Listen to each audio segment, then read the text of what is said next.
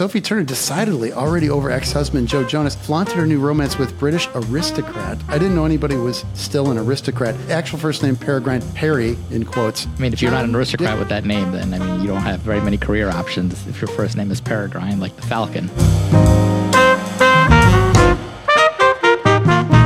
Hey, welcome to another edition of the I Just Want This Done Divorce podcast. As always, your host, Rayford Palmer and Rahul Iyer, coming at you from our home studios, the office. And we've got another great episode for you lined up. And by the way, thank you for subscribing. The way to keep things going for us is to subscribe, like, give us those reviews. That's how we know that you're liking it. And give us feedback, comments, email to us, whatever, so that we know that we're delivering a product that you want. So this is not for just our entertainment.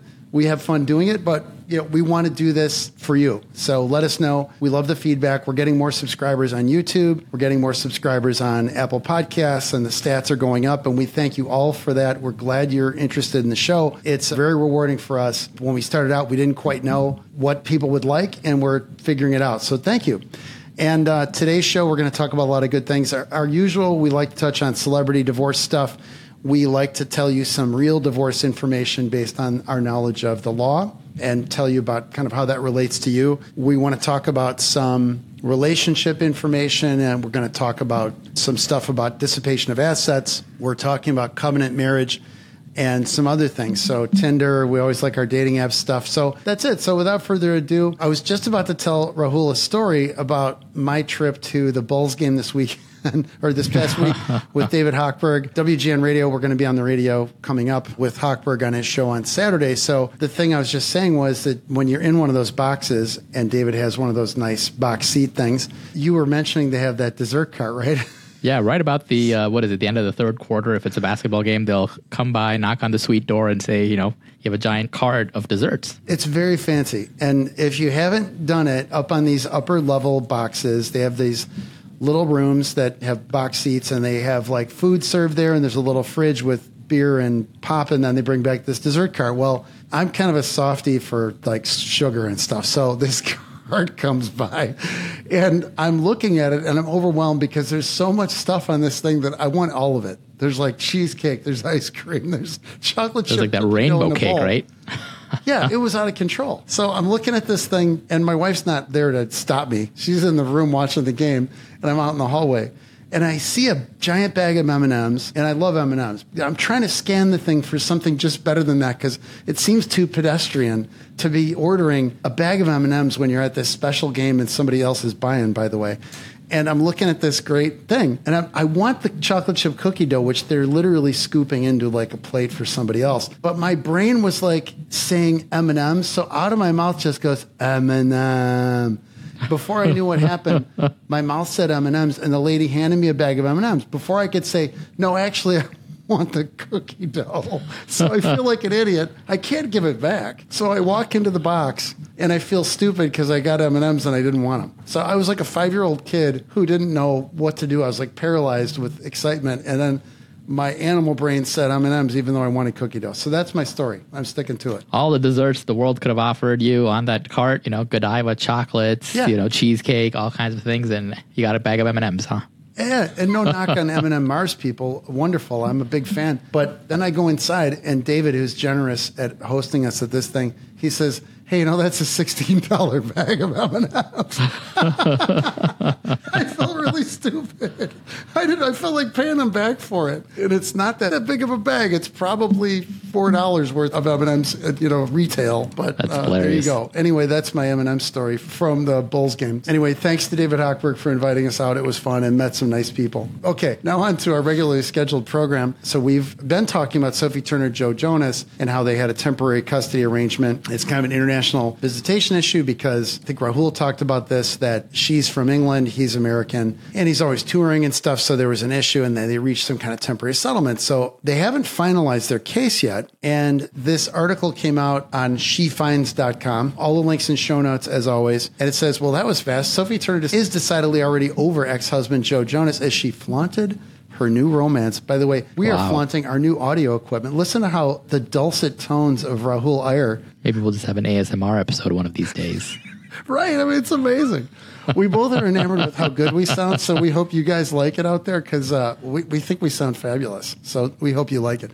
But now, Sophie Turner decidedly already over ex-husband Joe Jonas flaunted her new romance with British aristocrat. I didn't know anybody was still an aristocrat. Actual first name, Peregrine, Perry, in quotes. I mean, if you're not an aristocrat with that name, then, I mean, you don't have very many career options if your first name is Peregrine, like the Falcon. John Dickinson Pearson. So rich, he's got 4 names, ladies and gentlemen. In Paris last weekend, the pair were seen kissing on a street corner. How romantic. By the way, this is me quoting the story directly. Just a few months after both of them split from their significant others, Sophie Turner and Joe Jonas made quite the ruckus in September with their divorce and subsequent custody battle, which we talked about. They've agreed to settle in private. So this is the eyewitness report. Over the weekend, Sophie Turner was spotted on a street corner with Perry Pearson. Apparently, that's kind of his street name. Heir to the 4th Viscount Cowdray, a county in Sussex, for those of you keeping track with the home game. According to an eyewitness, the pair were seen, quote, chatting and laughing a lot. Well, God forbid.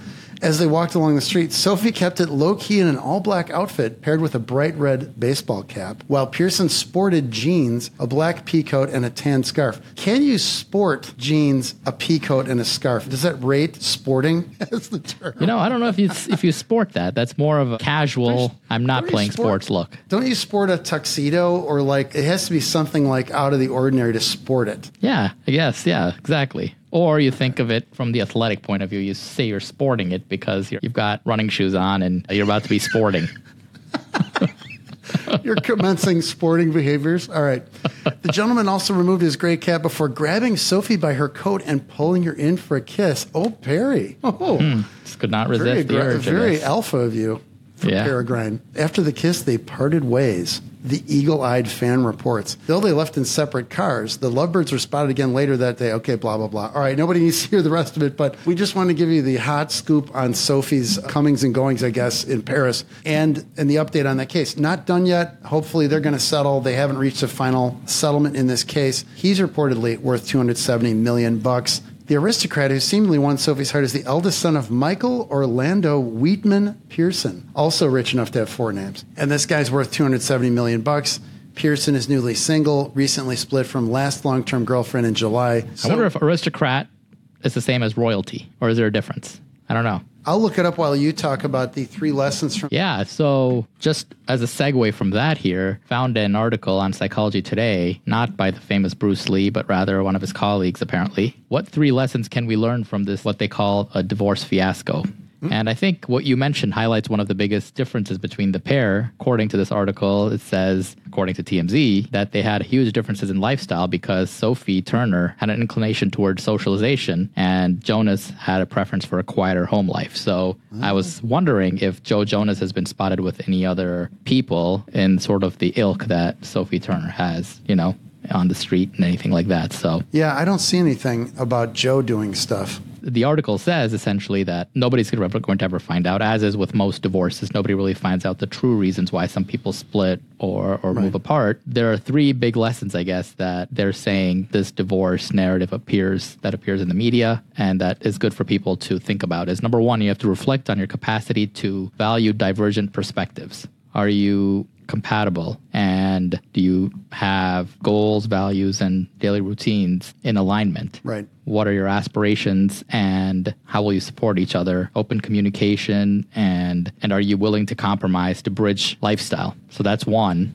And we've talked about those importance of having those value alignments and then discussing them and that they change, being all aware of that. Absolutely. I mean, otherwise you're just looking for trouble here. I mean, number 2, you have to restrict personal matters to the private domain. So it says you already as a celebrity have a lot of media scrutiny. You don't want to give the media more fodder. You have to have clear boundaries and maintain a private, sacred space for your relationship. And even if you're not a celebrity, this is applicable, right? I mean, don't put stuff on social media. Don't just be living on Instagram, Facebook, Snapchat, and the like. Have some private time, private information that's not in any sort of public domain, and then have the pre-parenthood talk. According to a report by Wion, W-I-O-N News, Joe Jonas said he found himself shouldering the majority of the child-rearing responsibilities, and that was not something he expected initially, which again is interesting because, not to make any comments about gender mores and the like, it just sounds like something they never talked about. Who will do what? She was out traveling, filming, and he had his world tour. I was going to say, did the kids go with him on tour or something? I'm not aware of what the facts were on that. I know a couple shows ago, I think we talked about some of the details. They were all over the place. And I know Sophie said, bring them back to the UK. He's like, no, they're on tour with me.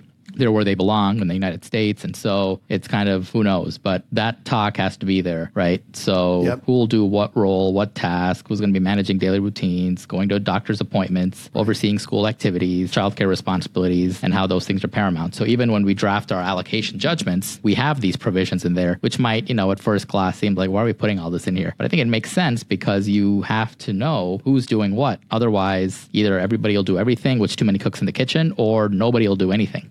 So, and then activities get left undone. Right. And translation for folks, allocation judgment is our term in Illinois for a custody or visitation agreement and judgment. So, and one thing that comes to my mind talking about that is no custody judgment is perfect and they can't be computer programs, meaning there's no way we could write one or anyone could write one that accounts for every single possibility. I think there's a desire for people to stuff a million things into those agreements, and there's no way to write the perfect agreement. And you just have to be flexible and understand that circumstances will change. So the agreements are, at most guidelines. They have the force of a court order, but you can't write one document that's going to be perfect for all circumstances from ages 2 to 18.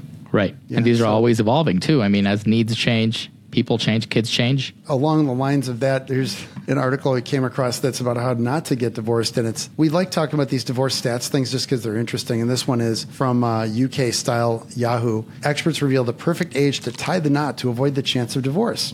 What is that, pray tell? They talk about in England, 42% of British marriages end in divorce, according to recent stats. And they did some research and pulled apart the numbers and found out the folks that get married between 28 and 32, that's like the bracket between people or between ages that have the highest chance of a successful marriage. And it said for folks that their marriages do end in divorce, the average time of being married is ding, ding, ding, 8 years. Like we talked about a few episodes ago. I think we entitled that Always one 7 or 8. 8-year itch. And it was right on the money. And this different study confirms the information from the other research. It says meeting couples who marry in 2023 may be on the verge of splitting by 2031. So they say it's a 2-year increase from pre-pandemic figures, and the researcher suspects some people decided to delay divorces due to the lockdown. These stats came in 18 months after the no-fault divorce option was introduced in the UK in April last year. I don't think people realize, and I didn't realize, that no-fault is very new in the United Kingdom, and it has led to a 20% increase in the number of divorce filings, according to data from the government. And trending age of marriage is trending up in the UK. It's now 31. In 1970, the average age was 23. This is a similar trend in the United States as well. And now in the UK, 80% of couples live together before marriage. That number was as low as 33% in 1980 for the UK. So I just thought that was kind of interesting. That is interesting. And it seems like, that this might be the British episode, but it's very similar to the United States. And I feel like over time, over the next decade, I'm sure those numbers will sort of level with where American levels are at as far as these numbers, now that they have similar sort of causes for action or grounds. And we've talked about the general trend for age of people getting married is going up, and the rate of divorce is dropping. We've talked before about how it's not clear that the dropping in divorce rates is necessarily more people staying married. I guess they are, but the total number of marriages is down. And we were speculating, and you mentioned the fact that we're not tracking people that are unmarried but living together. And so it may be that people break up just as much as they always did, only they're just not getting married. So those numbers aren't even on the radar anymore. So it'll be interesting to see what the marriage rate is and if that's dropped. And so we're the divorce lawyers that hope you stay married. We're pro-marriage folks here. And so we try to find some bits and pieces in our shows to talk about ways to stay together in your relationship. And we talk about dating and things like that and relationship information because it's interesting. And we also want to help people with those questions too. So let's go to the next thing. And this is along those lines. Stallone and Jennifer Flavin halt divorce proceedings and reconcile. This happened a little while ago, but the title of this article from Palm Beach Post is Hollywood Happy Ending. Sylvester Stallone and Jennifer Flavin halt divorce proceedings. And apparently they decided to reconcile, and the case was filed in September. In October, they've dismissed the case and say they are reconciling. So Stallone's 76, Flavin's 54, married in 97, so quite a while ago, 26 years ago or so, married in London, 3 kids, 25, 24, and 20. In December 2020, they bought a lakefront estate in Palm Beach, paying $35.3 million through a trust company. It was initially pretty contentious. As we recall, we talked in a previous episode about how there were accusations flying about how Stallone was controlling Flavin and not allowing her access to money, and Flavin sent her daughter over to the bank to try to withdraw like $500,000, right? Is that right? I think I remember that. Yeah. Was that Stallone's daughter? Well, no, was it Flavin's? Oh, I'm confusing the Hulk and Ferrigno with Stallone. I think so. Yeah. Sorry to mix up my macho guys from the 80s, but yeah, so anyway, they've reconciled. They say they have worked out their differences and both extremely happy. So I know we talked about the Flavin Stallone thing briefly in one of the other shows.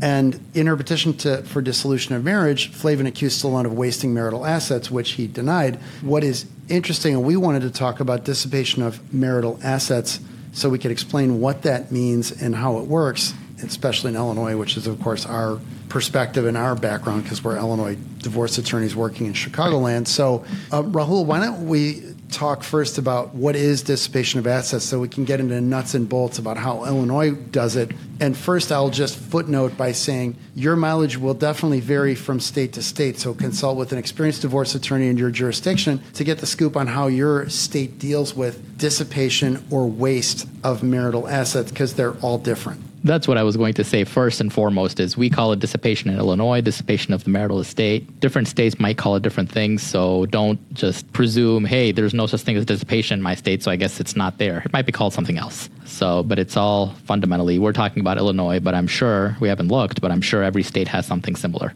Dissipation of marital assets is essentially a concept where you meaning one party to the marriage, is using marital assets for a non-marital purpose. Now, we've defined what marital assets are in previous episodes. Just really quickly, anything in Illinois. So this is all, again, definitionally for Illinois. So in your state or jurisdiction may have a different definition. But in Illinois, marital assets are anything that you acquired during the marriage, including income, regardless of whose name is on title to that asset. Now, there are exceptions to this. I'm not going to go ahead and bore everybody with all the different exceptions, but fundamentally, that's generally what a marital asset is. Then, if one party uses a marital asset, which belongs to both parties, for a non-marital purpose, then that is considered dissipation. So what is a non-marital purpose, you may say? Well, a non-marital purpose typically is how I like to casually refer to it to clients, parties, in casual conversation, sex, drugs, and rock and roll, right? You're having an affair, you're engaging in some adultery, you're spending it on another person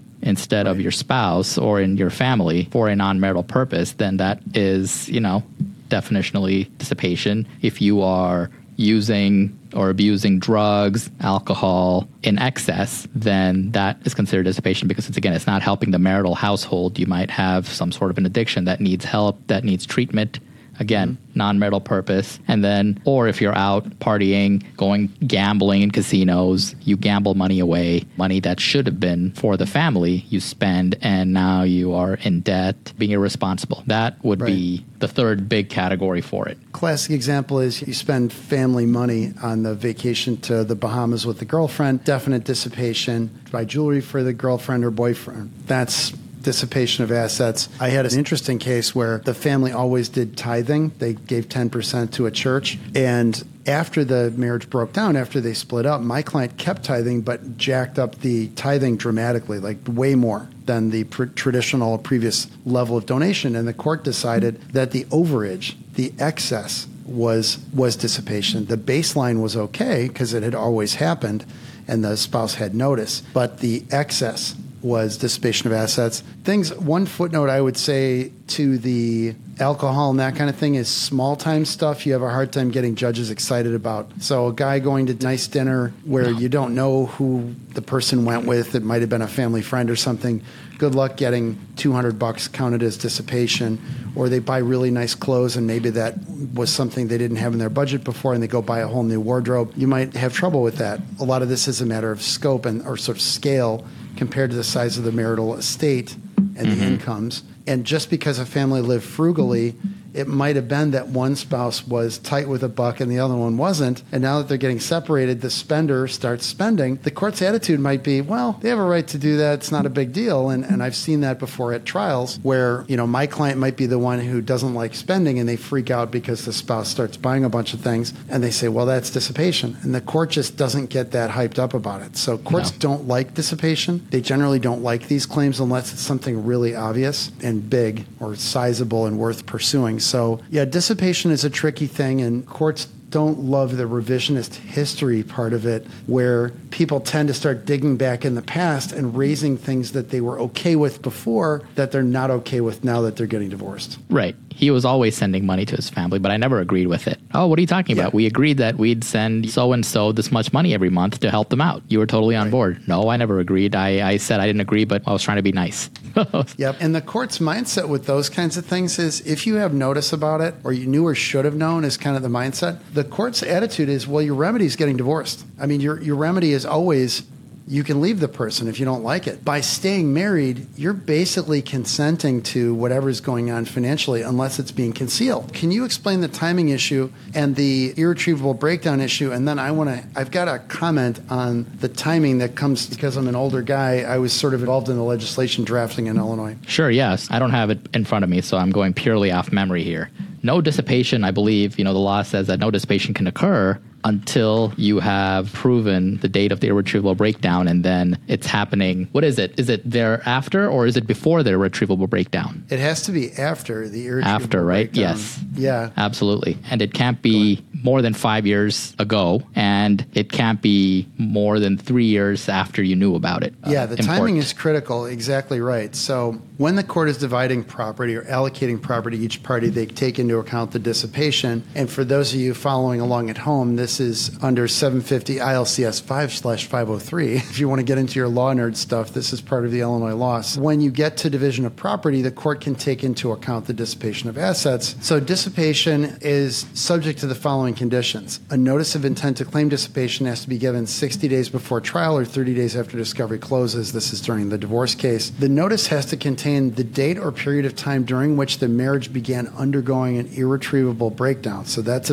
usually an area of dispute. So when did the marriage start falling apart? Identification of the property dissipated, so what was wasted, and a date or period of time during which the dissipation occurred. And here's the timing that Rahul is talking about. No dissipation shall be deemed to have occurred before 3 years after the party claiming it knew or should have known of the dissipation. So you can't let all this time pass and then go back and say, oh, it's dissipation. So you have 3 years. If it happened on X date, you have 3 years after that to do something about it. In no event, 5 years prior before the filing of a petition for dissolution of marriage. So it's a 5-year absolute cutoff and a 3-year cutoff from knowledge. So there's an attempt to prevent people getting super historical and going back, 10, 15 years trying to say, oh, this is dissipation. That's dissipation, because evidence spoils and people's memories fade. So this is an attempt to put a lid on that. So, and you're not trying to account for your entire marriage, right? You're not accounting for your whole marriage here. Exactly. So I guess we should go back real quick to first principles, and that is, well, what is this and what happens? So if you prove dissipation, what do you get? If you prove dissipation, all you get is, let's assume 50-50 division of a marital estate,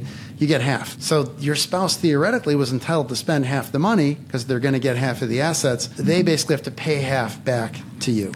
Theoretically, they're reimbursing the marriage for the full amount, and then each person's taking 50%. But the net effect is they're giving you 50%. Right. So it's sort of like I can go and gamble away $100,000 of marital money. Conceptually, that belongs to both of us. So I can do whatever I want with my $50,000, but I can't do whatever I want with your $50,000. Yep. I have to give you back your $50,000. The interesting story on this, when this statute came into play, there was a desire to create time limits in the legislature, and I was on a committee developing the new statute, or the amendment to the law related to this. And my argument was for a 2-year look back, because that's the tort statute of limitations. So when you steal money from somebody, aside from the criminal side, if you convert, which conversion is the tort of taking someone's Stealing, property. yes. For those of you not in law school, we'll give you the 2-second law school description. So stealing or destroying somebody's property is called conversion. And the statute of limitations for conversion in our state is 2 years. My argument was, well, this is just conversion, so make it a 2-year statute. Well, somehow the powers that be, I was a young lad at the time, decided it should be longer than that and not 2 years. And I thought 2 years from the date it occurred or knew or should have known. So if they concealed it, allow it to be 2 years after that. I didn't win out on that argument, so it's three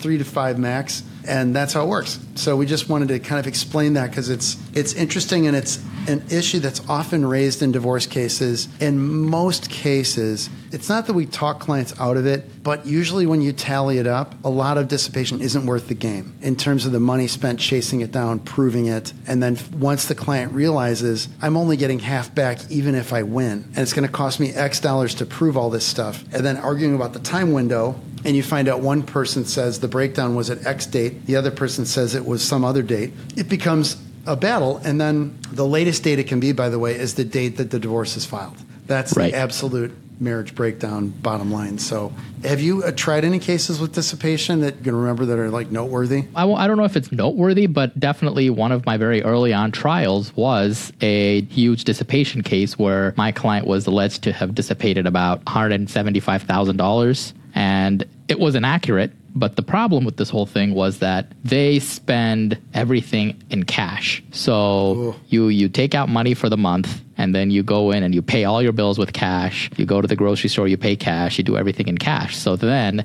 over the course of time, they even paid their mortgages and stuff in cash. They would take the money to the bank and go hand it to them. So, and this is what they've done for years. It was one of those where all you do is you look at a bank statement and all you see are withdrawals. It's like, where did the money go? Well, then you have to piece it together. Once someone files a notice, the burden shifts. So you have to now prove the dissipation did not happen. So they don't have to any longer say, they can just say, hey, you've dissipated assets. So now we have to show we didn't. So the whole exercise was essentially piecing together a lifestyle and essentially showing, it's like, how are you paying for all these things? Is everything else just free that this person has? That's not dissipation. So ended up starting trial, going through some testimony over a couple days, ended up settling it. It was one of those where the judge could kind of smell what's happening. They kind of pull you aside after a while and say, hey, you know what do you guys think about doing this? Just to cut to the chase and save these folks some money. And that gets into the live by the sword, die by the sword thing, right? When people live all in cash and then one side says, hey, wait, they did X, Y, and Z. And then the judge is sort of looking at them like, you guys live loosey-goosey financially for all these years, and you're going to kind of die by the sword. Like, the court's probably thinking there's some kind of tax game being played, although that's not the court's ballpark. The court's not going to report anybody to the IRS. But the court's sort of thinking, it's a little bit of a shyster move to be doing that. And it's sort of, as the kids say, it's sus. Yeah, sus, right? Learned that word recently. Yeah. Right. And so when you've got a situation like that, even if you represent the aggrieved spouse, so to speak, and even if they're legitimately the one who's kind of been taken advantage of, it's hard to prove. Well, certainly there's evidence problems that you're pointing out with cash. How do you track it all down? But then the court's kind of shrugging their shoulders like, you guys played fast and loose with the rules for 15, 20 years. I'm not really crying crocodile tears for you. And then I've had a similar issue was a client came to me one time and said, my husband, we always kept $100,000 of cash in the safe and it's gone. Well, what are you going to do? She gave me a picture of an empty safe. And she's like, well, I've got photographic proof. I got a photograph. You can show that to the court. I said, yeah, but it's all based on you saying there's $100,000 in the safe. You're just showing me an empty safe. That was one. And another client where she found out the husband was cheating and the guy squirreled away cash at the condo that they owned in downtown Chicago. They had a house in the burbs and they had a condo in the city. And he squirreled away like $5,000 in cash in the condo. She found the cash and she took photos of the cash on the bed all laid out. It looked like some kind of thing out of Miami Vice for those of you who've been around a while. You know what I'm talking about. And then guess what? She went back later and the money was gone. So in this case, I had a bunch of pictures of cash and her word that they had the money and that it was gone and that he took it. So not that she walked out with it, right? Or that it was just something she got somewhere else, or that it was fake money, or any number of things. So that went nowhere too.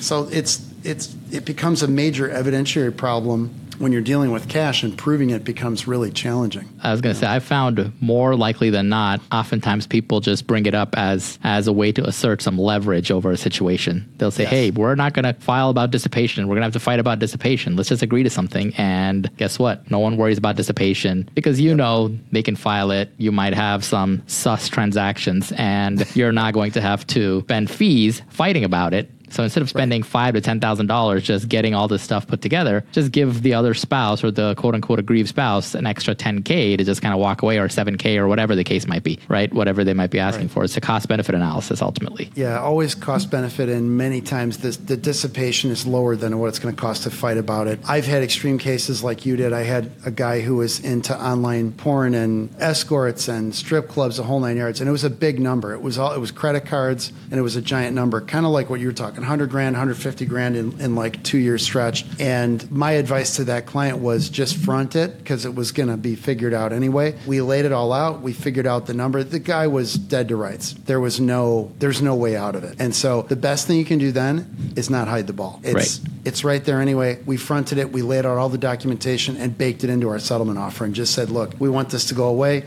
We certainly don't want information about this in the public record. Wanted to preserve my client's reputation. And I'm happy to report his wife was okay with that too, because the person had a business and stood to lose if the word got out about this. So the wife understood that it was in her best interest to keep this quiet as well. So that was wrapped up without incident. This is many years ago now, too. But in those kinds of cases when privacy is critical, the client is a person whose name is valuable, their public persona is very important to protect, it is worth a lot of money to make those things go away very quietly and very quickly. And you don't want to incentivize the other spouse to want to cause a dust up or, go to war on something. Right. It's just about finding common ground is, mutual destruction. So yeah, mutual assured destruction. Yeah, exactly. So you don't want that either. So I'll cut my nose to spite my face. You don't want to do that. So it's just, you're upset this happened, but look out for yourself. In turn, you're looking out for this other person as well. So yeah, and we talked about that in context of like calling HR to report that your spouse is cheating with somebody on the job. That's going to get them fired. Do you really want that? And now you're not able to get support? People might say, well, that's their just desserts, but you are cutting off your nose to spite your face. So those are things one should definitely not do impulsively, absolutely. So we're going to move on to the next subject, which you were going to talk about Hugh Jackman, because this is interesting because we like talking about celeb divorces and things we can learn from them, and this is right in the wheelhouse. I found this article on Yahoo, and it's titled, Hugh Jackman allegedly wants estranged wife to sign ironclad NDA amid divorce to protect his secrets. Ooh. And I paused before these things because ironclad and secrets are in quotations. So these folks don't have. So Hugh Jackman, just his background, is married for 27 years to Miss Furness, Furness, first name Deborah, Deborra, Lee Furness. They've been married for 27 years and they do not have a prenuptial agreement. And he was like a young dude when they got married, right? I think very before young. He was big. Yes. And then he became Wolverine. He became Hugh Jackman. They're now saying that Jackman wants Furness to sign the NDA to prevent her from discussing their relationship. He's also ready to give her a large part of his $100 million fortune if she agrees to it. They announced their separation publicly, and they said that they reached their joint decision to separate and get a divorce jointly, but he wants to keep her allegedly from talking about their time together in interviews, memoirs, and other possible outlets. And they say he's motivated by his desire for privacy because he's a very private individual. Again, we talked about that earlier, with Joe Jonas, how he's very private. And he's wary of having any of his numerous secrets exploited by the media. Again, not sure what secrets. Obviously, if we knew about it, it wouldn't be a secret. And it's less about the financial aspect and more about retaining control over his narrative, apparently. An insider told the National Enquirer. This is interesting that you brought this up because NDAs can be used in divorce cases. This isn't necessarily only the province of celebrities. It can be fine for everyday people may want these included in a settlement agreement. You can agree to things like preventing sharing of kids' photos or details of their lives without mutual consent. You can prohibit mentioning or tagging each other in social media, preventing disclosure of business dealings, finances, or financial details of the marriage or of the divorce, no posting on legal matters of any kind. So you can do some things with these NDAs. And then this sort of ties in with some famous celeb things like Steve Wynn. He did have a celeb divorce, but Wynn is the famous casino mogul and, Wynn Resorts, and he had the Mirage, and he's got this thing in Macau and all that. And Steve Wynn, there's been this tie-in with these things where these guys have sexual harassment claims with employees and things like that, and they settle with them and get NDAs signed, and people have argued that those are unconscionable and that they can back out of them because they're under duress when they sign them. There's been issues with that in the past, and I haven't heard of one in a divorce getting challenged like that. And normally of them in the province of celebrity divorces and also super high net worth, high income folks where they don't want their personal details splashed all over the media. So we've seen the Bezos divorce from Bill Gates divorce, those things, the details are very private. There's very little that gets put out in the public, and that's all by design. It's all by design, and it's not someone who rolls out of bed and decides, hey, I guess I'm going to keep all this a secret. It's very meticulously planned, and you need to have the proper legal jargon or legalese, essentially, legal language to make sure it's quote-unquote ironclad, because not all documents and contracts are built the same. And you have to pay something for the privilege, which is why Jackman is probably splitting more of the estate, because she would normally get 50-50 in let's just assume it's a 50-50 estate. Let's pretend that would be an equitable division of their estate, and there's no prenup, so normally she would get half. So if he wants an NDA, he has to pay for it. You've got to give something of value that's going to motivate the other person to want to agree to these terms and consent to those things. So it's going to cost something. It may not cost an astronomical amount if the person is getting support. They want to protect the source of the support. We're just talking about having somebody get fired. And if we're damaging let's assume this person's getting spousal support from Hugh Jackman for X amount of time. I don't know if that's true, but we want to make sure Hugh Jackman is a giant success going forward, because she would want to share in the proceeds down the road. So the last thing you want to do is see him fail or ruin his personal brand. So there's motivation there for the agreeing to an NDA as well. And so here's sort of the back end way of having something confidential when you don't have a prenup. You can still try and negotiate something through a contract. It's just an NDA, and you don't have very much leverage here, because she could very well say, no, I'm not signing an NDA, and the judge won't make her sign an NDA. So it's strictly it's a bargain for deal. If she gets what she wants, she'll sign off. And usually they have teeth in these agreements where if she spills the beans, she has to pay X amount of money and agree to an injunction, and there's other remedies that are provided, like pay his attorney's fees. And you might call it a poison pill in the event that she blabs or violates the terms of the non-disclosure agreement. Pretty interesting. So next we're going to talk about Kim Kardashian, and she talked about the importance of prenups, and Rahul's got this good story he found. We always say, we've been saying this since, literally day one, about how important prenups are, prenuptial or premarital agreements are. BuzzFeed reports that Kim Kardashian stressed the importance of prenups by quoting Kanye West's Gold Digger song a year after they finalized their divorce following that messy 2-year battle. Essentially, what happened is that everybody, I think, knows that Kanye West, a famous musician and celebrity, and Kim Kardashian were married. They have 4 children. They eventually got divorced. Went from being amicable to extremely messy when she started dating Pete Davidson. That's when things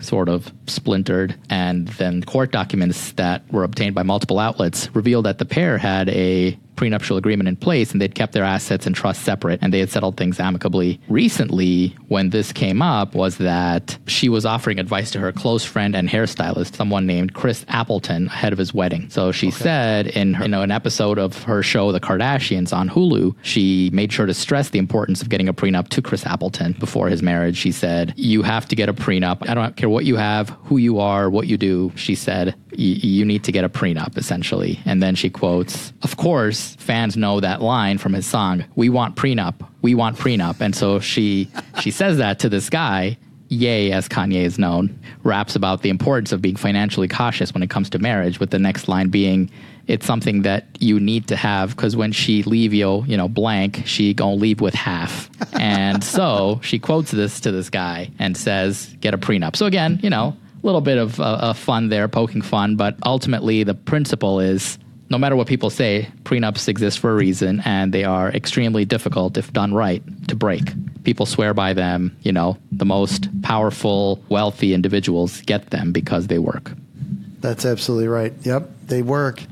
And I've said this before, I'll say it again. I was in a room full of very experienced, successful divorce lawyers several years ago where they were bemoaning the fact that they work so well. They wanted to change the legal standard to have them judged for how the marriage turned out financially, not for how things were disclosed at the time the prenups were signed, which of course would open up prenups to basically being blown up at left, right, and center. If you took some kind of fairness approach for how things ended up rather than what happened at the time they were signed. That's when you have a room full of successful divorce lawyers complaining that they can't blow up prenups, then they're working well. And like you said, these are like experienced, good attorneys. Yeah, these are people with 15, 20, 25 years plus experience who have been in the trenches for years, bemoaning the fact that they can't defeat prenups, that despite their best efforts, they can't, even though XYZ unfair circumstances occurred later, that so-and-so ended up making zillions and they only have to give their spouse X. The prenup exists for a reason, and we have contracts. That goes to our basic principle of contracts. Contracts exist for a reason, and you can breach contracts, but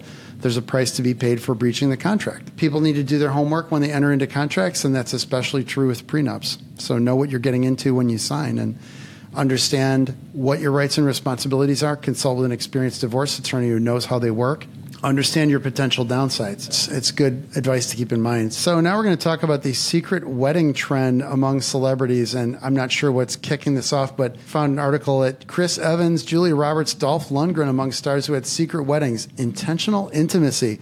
Chris Evans revealed last weekend that he and his wife, Alba Baptista, were married last month in 2 ceremonies on the East Coast and in her native Portugal. Here's his brilliant quote, which is almost Shakespearean. Are you ready for this? I got married. It was really, really great. The Captain America star said at the New York Comic-Con on Saturday, they were wonderful and beautiful, the 42-year-old said of their nuptials. Planning a wedding, it's a lot, he added. Okay, so anyway, there's more to that, but they didn't hire him in Captain America for his eloquence. Okay, ladies and gentlemen. He wasn't the writer. He was the actor. Yes, correct. He didn't write the script, right. He was just reading the lines.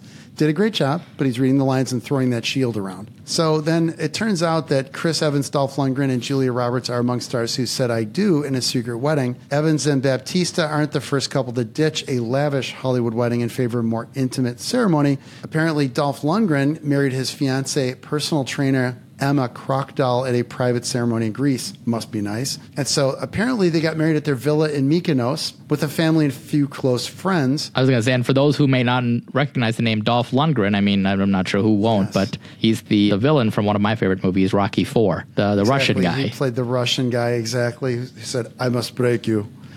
And to Rocky, and then has been in Expendables 1 through 14. Yeah. And as long as they keep making money, those guys are going to keep coming back. Absolutely. It's like the Rolling Stones. They just keep, as long as the cash keeps coming in, they're going to keep making these things. It ain't broke. Affleck and J-Lo famously got married at Affleck's estate in August 2022. They got married at the Little Wedding Chapel in Vegas. Coincidentally, my parents had their reaffirmation at their 25th anniversary at the little, I guess it was the Little Chapel of the West, which is not the Little White Wedding Chapel. I think it's 2 different places. That's cool, good for them. And they said this trend is that maybe the celebs are looking for something more private and less lavish and flashy, that it's sort of jinxing the marriage by having these big public ceremonies. Jennifer Aniston and Justin Theroux managed to keep their 2015 wedding.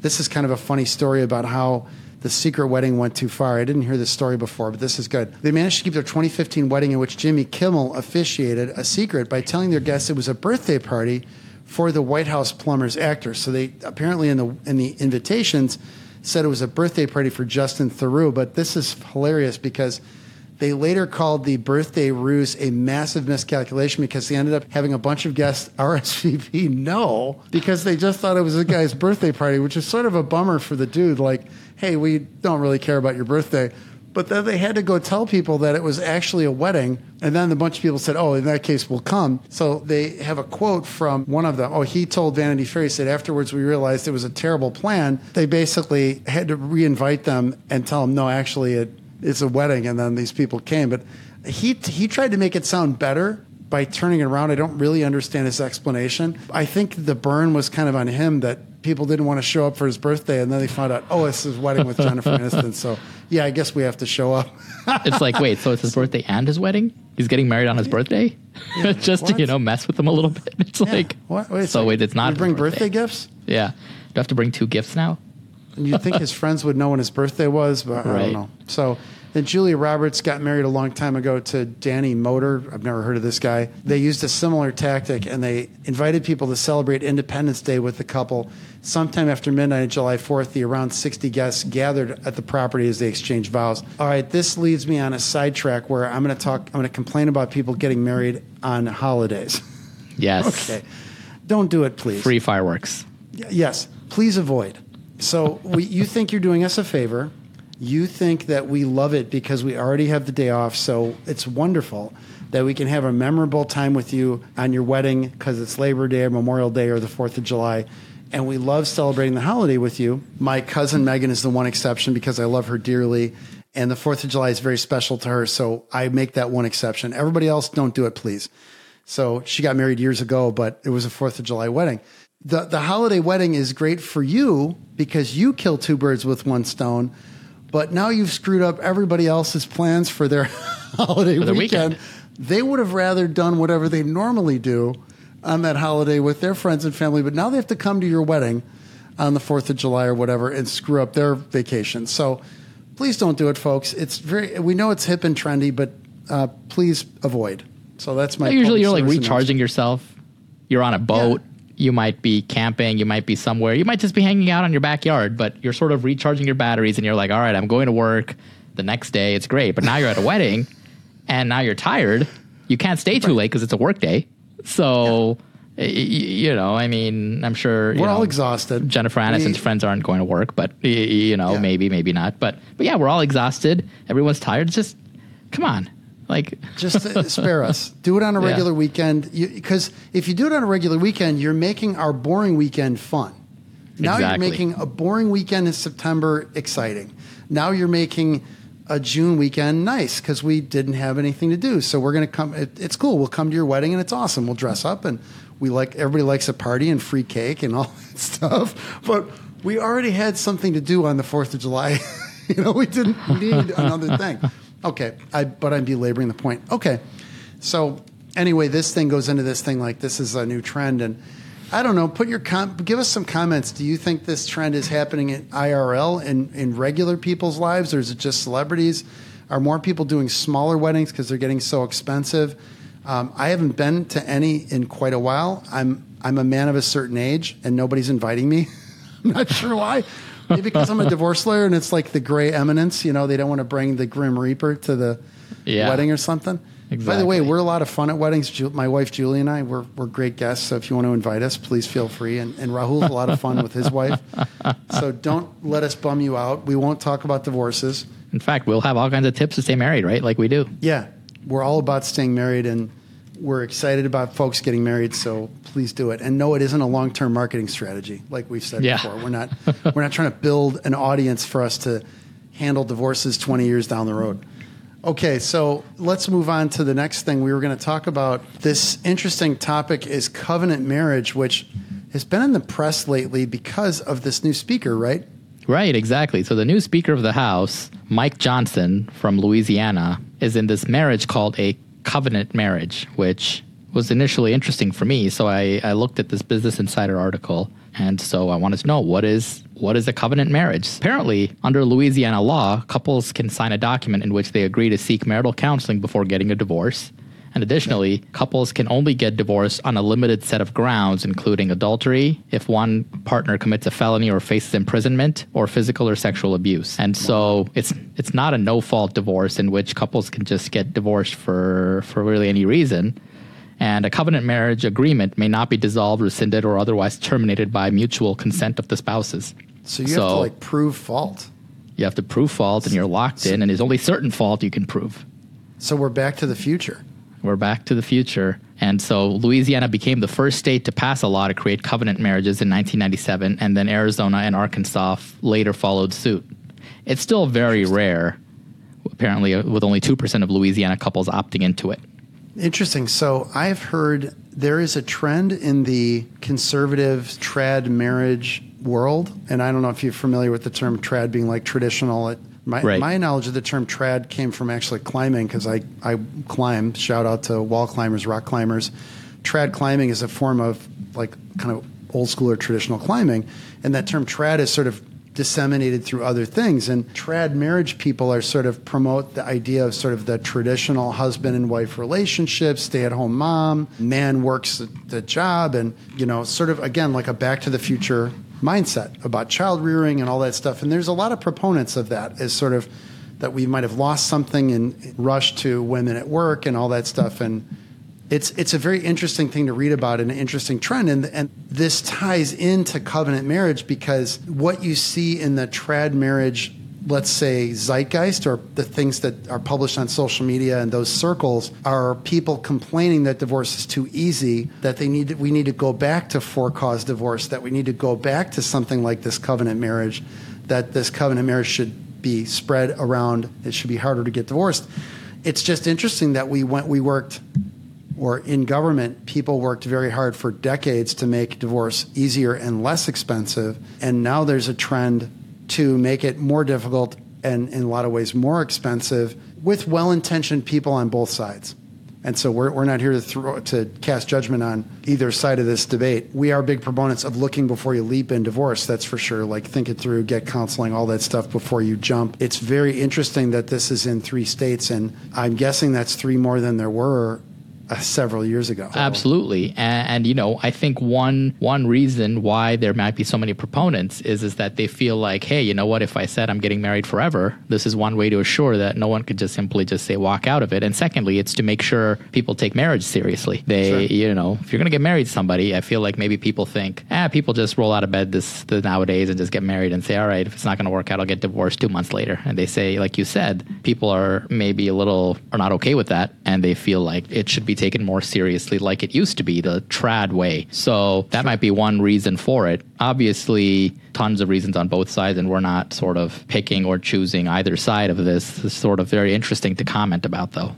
Yeah, for sure. Okay, and now we're going to go from talking about trad marriage and covenant marriage to how do you get somebody to marry in the first place. We always love talking about dating apps, right? Oh, absolutely. I mean, it's always something new here with these things. Yeah, so what do you got? This looks interesting. In Euronews.com, read an article that said Tinder now lets friends and family play a dating game and matchmaking process. The whole matchmaking sort of phenomenon that's happening around the world. You have a lot of Netflix shows describing various matchmaking processes. This says Tinder has rolled out a new feature enabling friends and family of swipers to recommend potential matches. Interesting. So if you want family members, friends to sort of take the wheel. Is this now our excuse to our wives as to why we need Tinder? Because we're helping our friends find... Yeah, exactly. There you go. I'm not going to try that excuse, but you know, you're welcome to let me know how it works out, though. No, I won't either. I'm not interested in getting in trouble. But I was like, I'm using this because I'm trying to help my buddy find a girlfriend. Like, yeah, sure, and you're just sitting there swiping. I'm swiping for him. Here, look, it has got his name on it. So apparently, this dating app's matchmaker feature will allow users to grant others access to their accounts for 24 hours so they can suggest likes. Instead of grabbing your buddy's phone and saying, hey, let me see what you have going on here. Let's see what's cooking in the oven here for you. You can just have them give you access. And so you can say, okay, these ones are suitable for you. These ones are not. And again, how are you going to distinguish from him or her? I have no idea. Because it doesn't change the actual matches that come in, I suspect. It's just letting you flag them. Yeah, so if your buddy is one of those people, and I know many like this, will just swipe yes to everything because for them it's a numbers game. Right. So there's nothing really I can offer. I might just have to weed out. Right, and women only choose 10% of profiles. We talked about it in a previous show. So exactly. You better. So boys, play that numbers game. You got to play a lot of cards to get the ace or the queen in this case, to use the analogy, because she's only picking 10% of you guys. Like Michael Scott from The Office quotes Wayne Gretzky, right? He says, you miss 100% of the shots you don't take, and also quotes Michael Jordan. So exactly. That's what we have for today's show, folks. That's the pod. We appreciate you listening. Like, follow, share for more. Give us comments so we know what was working. We know what you want more of. We're here for you. Rayford Palmer, Rahul Iyer, STG Divorce Law, the I Just Want This Done Divorce podcast. Thanks. Have a great day. Thanks.